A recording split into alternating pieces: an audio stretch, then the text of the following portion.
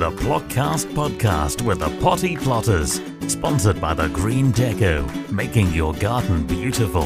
Hello and welcome back to the Potty Plotters Plotcast podcast. I always worry that I can't even get that far. Anyway, this is episode 37 and I'm still Elaine. And I'm Julia. How is it that people actually do contact us, Julia? Because normally we scuttle through this little bit. So if you can remember, you remind them. Okay, it's Facebook, Instagram and Twitter at Potty Plotters, TikTok at The Potty Plotters, email us naughtycorner@pottyplotters.uk or check out our website pottyplotters.uk. You see, I think we've been doing this long enough now that we should have an automated response there, that we should have a huge round of applause or a marching band or something. Thank you very much. Thank you. No, don't curtsy, Julie. Nobody can see you. Anyway, moving on. What have we been up to this week, Elaine? Well, autumn packed is what I would now say. So we've been to more WI groups and caused havoc up and down the county. That's been interesting. Yes, you're going to have to stop throwing things at people and taking that stick out with us. It seems to work. It makes people listen, and that's important. Okay, and we've also been talking to a chap about biochar. Interesting, yes, interesting. I didn't make notes, but evidently we're going to be doing a little bit of an experiment in the very near future. And also, we've been working on that community allotment plot again, and we've been out to see a woodman, a muckman, and a scrapman, and the soil man. Yeah. They're all men.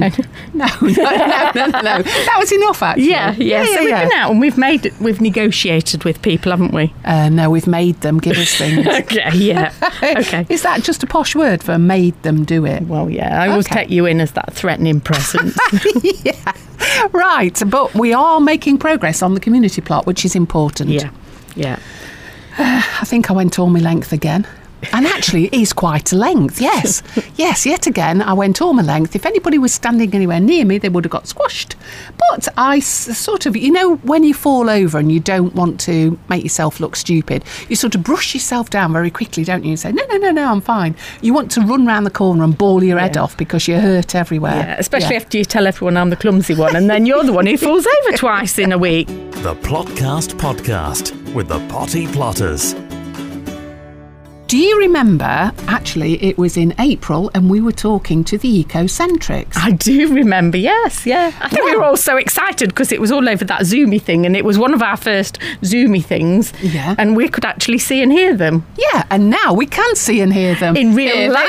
Yeah. Here's PK and Tom from the Ecocentrics. Welcome to our allotments. Thank you for having us. Thank you. It's a pleasure to be here. Do you mean that, Tom?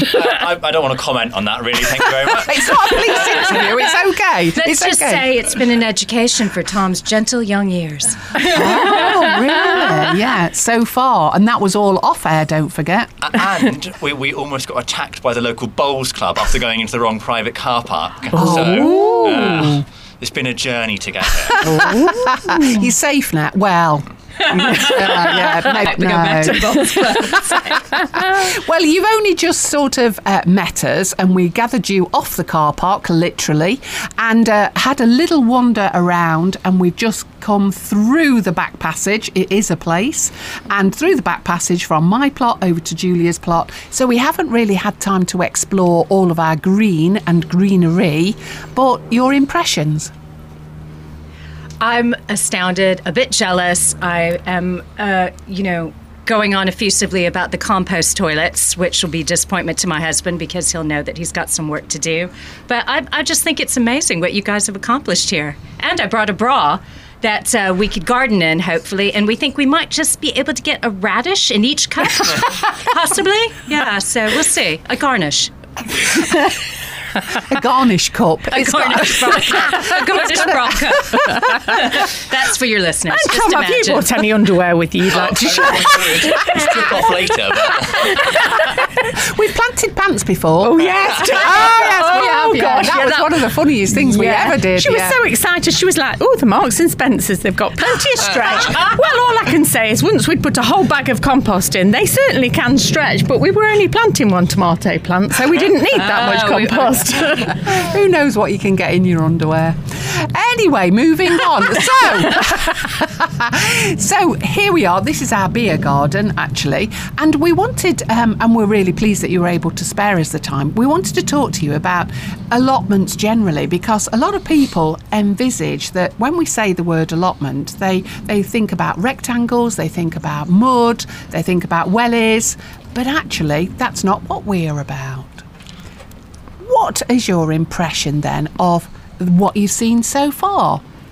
I've got a confession to make here. Oh, my word. This is the first allotment I've ever been onto. No. Oh, I Tom, know. I don't think you're British. Yeah. No. It's dramatic music there. It is, yeah. Yes, dun dun dun. Didn't you even have a grandparent with an allotment? Were you unloved? Well, there's one by my house, and I'm daunted by how regular it is, and all of the shapes and patterns, and how manicured it is. And it's very different here. And what are you saying? We're scruffy. Backhanded insult. Backhanded insult. Yeah, the British are Hopefully. excellent at that. Yeah, you don't. When you're on a train, you don't look out the train window. It probably doesn't actually, like us, and look out the train window and look at all the beautiful allotment sites as you're travelling along. You've never picked them out, then. No. Not good enough, no. Well, I guess what's fair to say is that Elaine and Julia are Tom's first. An allotment My virgin. virginity disappearing. An allotment virgin, right? Wow. quite amazing. Look, you can see them Surprise. glowing already. Yeah. Oh, that's lovely. Shall we make a plaque? Yes, we will. Okay. Yes. Okay, we'll get that done afterwards. So, when it is that we talk about allotments, you see, we haven't got any electricity here. We haven't got any running water. So, when you look at all of this is what we do. We gather our own water. We are your ecocentrics because we are quite bonkers, as you know, but we are I can't even- You say it. Yeah. You're ecologist. Yeah. I mean, how green are allotments? Well, I think the folks you've got here are living and breathing the world that PK and I want to see in the future. We walk through here, and the first thing I've seen is just bees flying around, all this life in the area. And you walk through other places, and it's just grass, desolate, lifeless, and you can see everything thriving around here. Yeah, things are thriving, I think, is a perfect word. And I love seeing that you've got the water harvesters off of every available surface that can catch water so that you don't have to, be using city or tap water, which we think is more eco-friendly. And it hasn't been treated as well. So it's actually rainwater with more of the nutrients. And everything's just overgrowing each other, but still in a way that you feel like you can be part of it without being overwhelmed. And I think it's just glorious. I mean, it's absolutely beautiful out here. You guys are, hey, it's a wonder. You guys should get your own show. We have. It's called a podcast.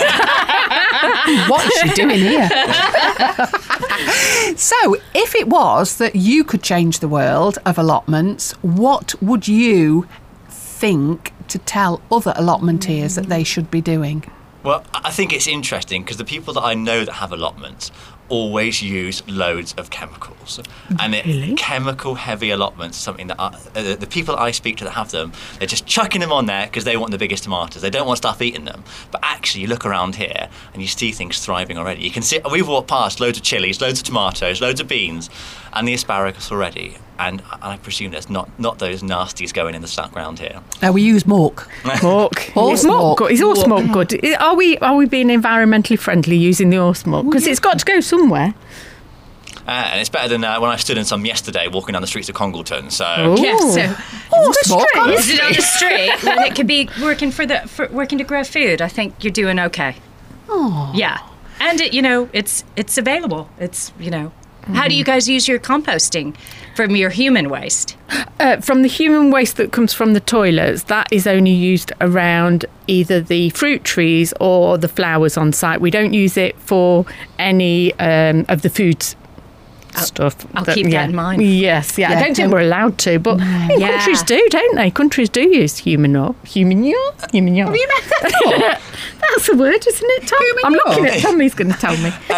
Human manure, yeah, why not? Yeah, go for it. There's all sorts of tech going on around it at the moment, and like I saw one the other day of a canal boat which had a human waste composter, but rather than composting it, they just burnt it all, and it just seemed like so much energy going into it when you got the poop pit, pop it straight on the ground. Now our other toilet on site, we've suddenly moved on to toilets here, but our other toilet on site, it's got like solar power and it's got a wind turbine, so actually the poop turns into almost like desiccated coconutty stuff. Well, could we use that on anything? Not cake. No, Julia. I mean, is it bad because it's been burnt down? It's for easy disposal, so what are we... Well, is it like chard? Is it a bit like chard? Because I think you could use it, sort of like you use coffee grounds, but I'd have to look at the chemical composition. What do you think, Tom? And no matter what, you're going to kind of be boiling down the nutrients of what we've had. And there'll be bits in there which are definitely good for life around us. But I can tell you from diets, you'd rather have my poo than Tom's. And I think he'd back me up. Is that because you're a vegetarian? And it's the takeaway pizza I got last night. It's definitely not going to be doing wonders for this ground, I don't think. Well, on that happy note, let's take you round the site. Contact the Potty Plotters anytime on Facebook, Twitter and Instagram at Potty Plotters, or email naughtycorner@pottyplotters.uk. Right then, Julia, mention the C word yet again, the Christmas challenge. Yes. How are you doing with it?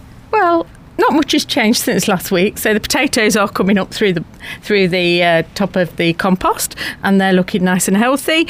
My carrots, well, obviously they're through and growing and looking... You said that with a smile on your face, like, look at my carrots. Like yeah, well, I'm only saying that because I've not seen yours. Have you planted any? Or if I have, you haven't seen them. No, that's for a reason, Julia. It's because you're not through yet. Oh, okay. Anyway, I've planted enough for two of us. So, and we know that the sprouts are doing very well. Yes. And we are going to show PK and Tom these later on, but I have got some magnificent broccoli heads growing. And once I've cut the tops of them off, then I'll have some side shoots. So they'll be ready for Christmas. That's lovely.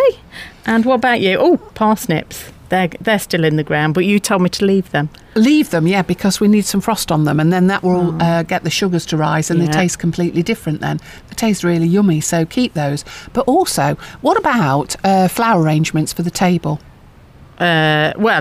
We've taken over the tangerinery, which is now the dryery, and we've created lots of seed heads that we've dried out. So are we going to be doing our edible wreath again? Definitely, yes. Edible wreaths are a thing, and they are firmly and squarely, I think, down for us around the end of November, because they last for months and months. PK and Tom look at us gone out because they don't know what on earth we're going on about. No. But then so many people don't anyway, so join the club. Right, OK then, so that's the Christmas challenge, lots to go at, and we've still got a future. How are you going to make gravy? I don't like gravy. The Plotcast podcast with the Potty Plotters, sponsored by the Green Deco. It's that time of year where lots of people are saying that they've got loads of green tomatoes, maybe because they didn't plant them early enough, but what are they going to do with them? We're not talking about green tomato chutney. It's now about how we bring them forward and get them turning red. So, first of all, I would make sure that whoever's got green tomatoes have taken off the growing tip, because that's really important. Focus all the energy down the plant. Next, make sure that all the foliage, all the leaves around the tomatoes that need to be ripened is removed so that they can get the maximum exposure to the sunlight. And then also cut back on the watering. And that's really important, because although they might look dry and actually some of the leaves will turn brown, it's okay. The main thing is that you've got to start to starve really your tomatoes of any water, because then they worry. I think they've got little brains inside their tomato-ness. And they're not alive, you know. No, mine are alive, Julia. Yeah.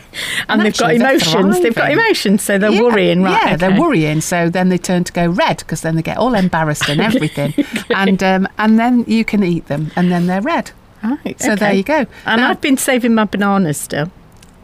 What's that got to do with anything? For the tomatoes, because we know that the banana I was going to say banana cover. The banana, that's called a skin, Julia. The banana skin. We know that if we throw that in with the tomatoes, it helps ripen them. And what causes that then? It's some kind of gas that comes off the banana, ethylene, something like that. Yeah, it makes them...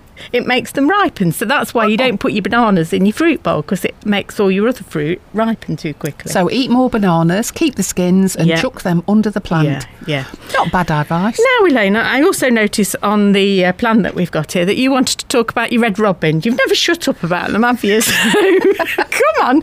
What's going on with those red robin tomatoes? I'm just so happy.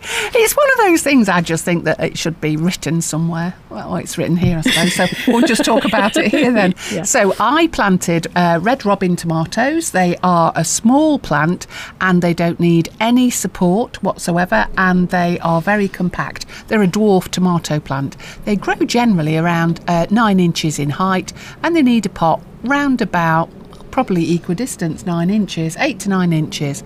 And then what I did was about 3 weeks ago, I cut all mine down because I'd had loads and loads of red cherry tomatoes off them, and they'd finished in effect. So I thought, right, okay, cut them all down to around 1 inch of a stalk left, thinking I was going to compost them later and dry them out. And then dun dun dun dun, I saw that was the music, that was my bit. I put in. I'm glad you've not got that recorder again.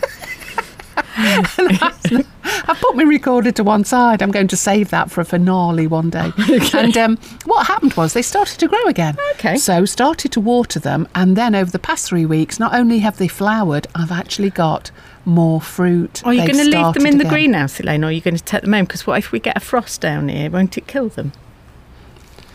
We'll see what happens, Julia.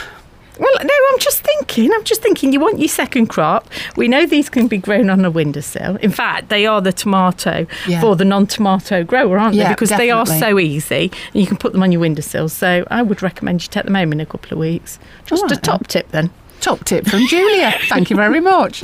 Top-notch advice. No Latin included. The Potty Plotters Podcast. Julia, for the second time in successive years, we've actually done something different with our chilies. Yes, so we've been drying the chilies on the plant because... Well, let's face it, last year we did it by accident because we ran out of time to I think that's an experiment. An experiment. We did it as an experiment, and we were busy at times when we really needed to water them, and there was so much watering last summer, wasn't it? So hot that the chilies got neglected, and so they just dried themselves on the plant. So that actually saved us taking them home and putting them in the dehydrator or anything. So, and it worked really well. And because we use a lot of the chilies when we do the edible wreaths, then that's what we've done again this year. And it's worked. I've actually picked one off today because I wanted it for something that I'm going to be doing in a little while. But I think that's a brilliant idea. It saves all the faff. And of course, coming back to it, you're not using any electrics, nothing. You don't have to dry them out. They don't go mouldy. They just dry literally and go all wrinkly on the plant. Yeah, so there's one for a lazy gardener. Just stop watering. This episode of the podcast is being brought to you by the Green Deco, suppliers of plants and shrubs to the trade and the public at unbelievable prices. Find them by searching online for the Green Deco, and they're also linked from our social media. Don't forget that if you'd like to sponsor us, get in touch with us. naughtycorner@pottyplotters.uk. The Plotcast Podcast with the Potty Plotters. So we've moved from the beer garden, and I've got PK and Tom with me while Elaine's cooking in the background, and we're going to have a quick tour of the plots. Now, I just want to show you our flower area. Elaine and I absolutely love flowers, and it is very ordered and manicured in some respects. And I think a lot of people we're very conscious of wildlife, and I think a lot of it is presented, we've got to go wild now. And I think a lot of gardeners are a little bit resistant about that. So are we right to do this? Because everything that we buy and plant is meant to be wildlife friendly. So I think the most important thing is that you grow, you're just excited to grow. So whether you like something more manicured or you like something more wild, you could do either, or you could do something in between, which is a bit what you've done here, which is really, really beautiful. And it looks like you can see the pollinators. And what other wildlife do you get here? We get pretty much everything. We've got little hedgehogs that walk through. We've got hoverflies, bees, wasps. We like to give our flowers away as well because we think it makes people happy. Well, I am all for that. How about you, Tom? Yeah, very nice to see all the flowers here. And I think if we look as well over things that have happened before, really the UK landscape isn't natural. And if we just leave things to go wild, there's all sorts of invasive species which take over. Yeah. And actually this management process is an important part of it to make sure we keep the good things in and take some of the bad things out. Because otherwise, a few things just go wild. Yes, yeah. And I mean, in terms of growing our flowers as well, we're conscious. Again, we like to take flowers home. We like to give them away. But we're conscious that, is it something like 80% of flowers in the UK, bought flowers, come from abroad? So it's kind of, we're doing something for the planet, aren't we? Most of the flowers we buy in shops come from energy intensive farms, where they're indoors, they're pumped full of heat, using lots of processes, lots of fossil fuels. Reality is your stuff out here is just out in the wild. Yes. No inputs here. There's no electricity being used to keep this stuff on. So. No, it is seasonal. It's all seasonal. Now, the next thing I was a bit concerned about, I thought, you might kind of, I don't know what you do to me, but I'm using a plastic polytunnel here. Now this, I was saying to PK earlier, the cover has got a lifespan of 7 to 10 years. So is that a good thing? Because I can grow in this a lot longer than outside. I actually think it's a great thing. And we talk about plastic. It's not that plastic is necessarily the enemy. It's the fact that we use it so much and just throw it away, and we can't recycle everything we throw away.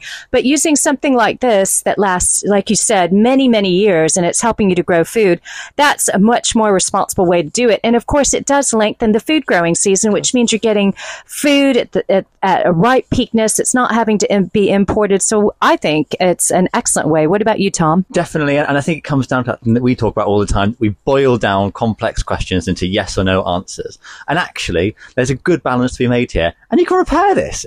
Easy, job done, without having to get something whole new put together. Absolutely. It is something that I do use year round. So as things are coming out, we're now looking at replacing them with other things. So I love my polytunnel. Once you've had a polytunnel, you never go back. I am jealous, and I can already see jobs for my husband next year. And so what we're looking at, for our viewers to know, we've got these gorgeous tomatoes growing still. The last of them, I think you said, you've got your peppers coming in, and you've got interspersed marigolds as well. And why is that? The marigold is a companion plant, so will actually deter the whitefly. So it's a great thing to have in here. And of course, we save the seeds at the end of the year, so they're all going over, and then we just spread them around and share them with our friends. So, but it also looks very jolly, doesn't it? While I've got you in here, I just want you to note that this side is no dig and this side is dig. So we do experiments on the plot, and for the last couple of years, I've been growing no dig outside and dig on one side, and we've also followed it in the polytunnel. So do you know anything about no dig gardening? I do. It's exciting, and you can trap loads of carbon in the ground by doing no dig. Right. And I think when we start to think about the environmental impact of the things that we're doing, and obviously a lot of agricultural practice nowadays, we get most of our food is just intensive, we're ripping up soil, and then there's so much carbon that goes into the atmosphere as a result of it. No dig's an exciting way to see how things are going. It really is, and there's a lot of kind of progress in that. And we were talking to a lovely guy from an allotment site in Bath who is now, they're starting the first no dig allotment sites that are now spreading throughout the country. And I think it is the way forward, because it does save a lot of work. The thing to note is that I've never had a lesser crop in the no dig, but I've also had less weeds. Now, the big thing about the no dig, obviously, composting. That is the big thing about no dig, is the fact that you need loads of compost. So as you can see, I've got composters, and I've been trialing different ones, and I think that's important that people try something that suits them, because the Dalek ones, I've not found them suit me as much. And they are actually better for the environment as well, in terms of the amount of carbon emissions that come from them. What, one of these ones? Yeah, so when you have normal compost, because you're taking the oxygen out of the environment, methane is released, and methane is a really, really potent greenhouse gas. So that one, because you'll be spinning it, you'll be moving the oxygen around and reoxygenating the compost that's in there, enabling it to break down into carbon dioxide, which is much less potent as a greenhouse gas. PK and I spend an awful lot of time thinking about climate change and the impacts of climate change. Yeah. Have you seen anything here on the allotment? Can you notice the world changing, being here year on year on year? We've definitely noticed that there are longer, drier periods, and also when the rains come, they do come, and we have it for a more prolonged period. We have flooding issues anyway on this site, and although it sometimes benefits us, because obviously if you've got a high water table, it can be a benefit. Sometimes it does mean that we can't get on the plots until much later in the year. And how do you prepare for that? How do you think about it in the future? It's about thinking around the problems. So in terms of planting where you know that you've got a particular area that floods, or we've got, it is going to flood, I wouldn't necessarily be planting any winter crops in that area. So work around the problem.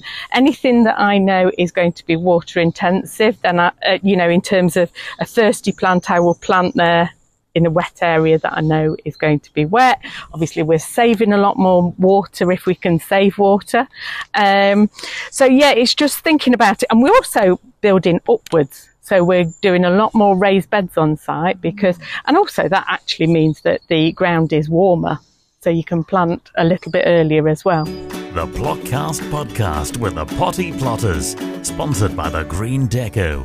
Well, good of you to come back, Julia, because I've been busy cooking while you've been talking and walking round. Have you finished? I've just got a mouthful of cucumber, but I've got rid of that now. Yeah. So, I have finished. And what I've done is I've used the vegetables off the plot. Mm-hmm. So I've used onions, potatoes, chard, which people think is sometimes rhubarb. It's really not. And then I've added chilies and your red peppers, oh, yes, actually. Yeah. And then I've added cumin seeds, turmeric, sugar, salt, and a little tiny bit of gram flour. Yeah, well, it isn't a little tiny bit, really. No. It was about, I don't know, because I was going to say in grams, and I can't do that. No. So it's a couple of handfuls. That's what I've done. And then, is that your handful or my handful? Mine, okay, not yours. Yeah. So that is quite a lot, isn't it? Yeah. And then what you do is you mix it all round and leave it, and something magical happens, because then the moisture is drawn out, and it makes this batter stuff.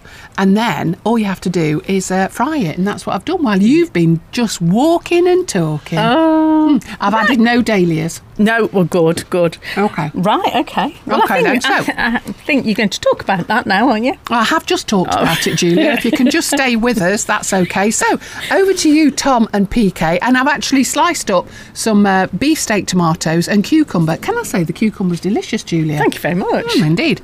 I can concur.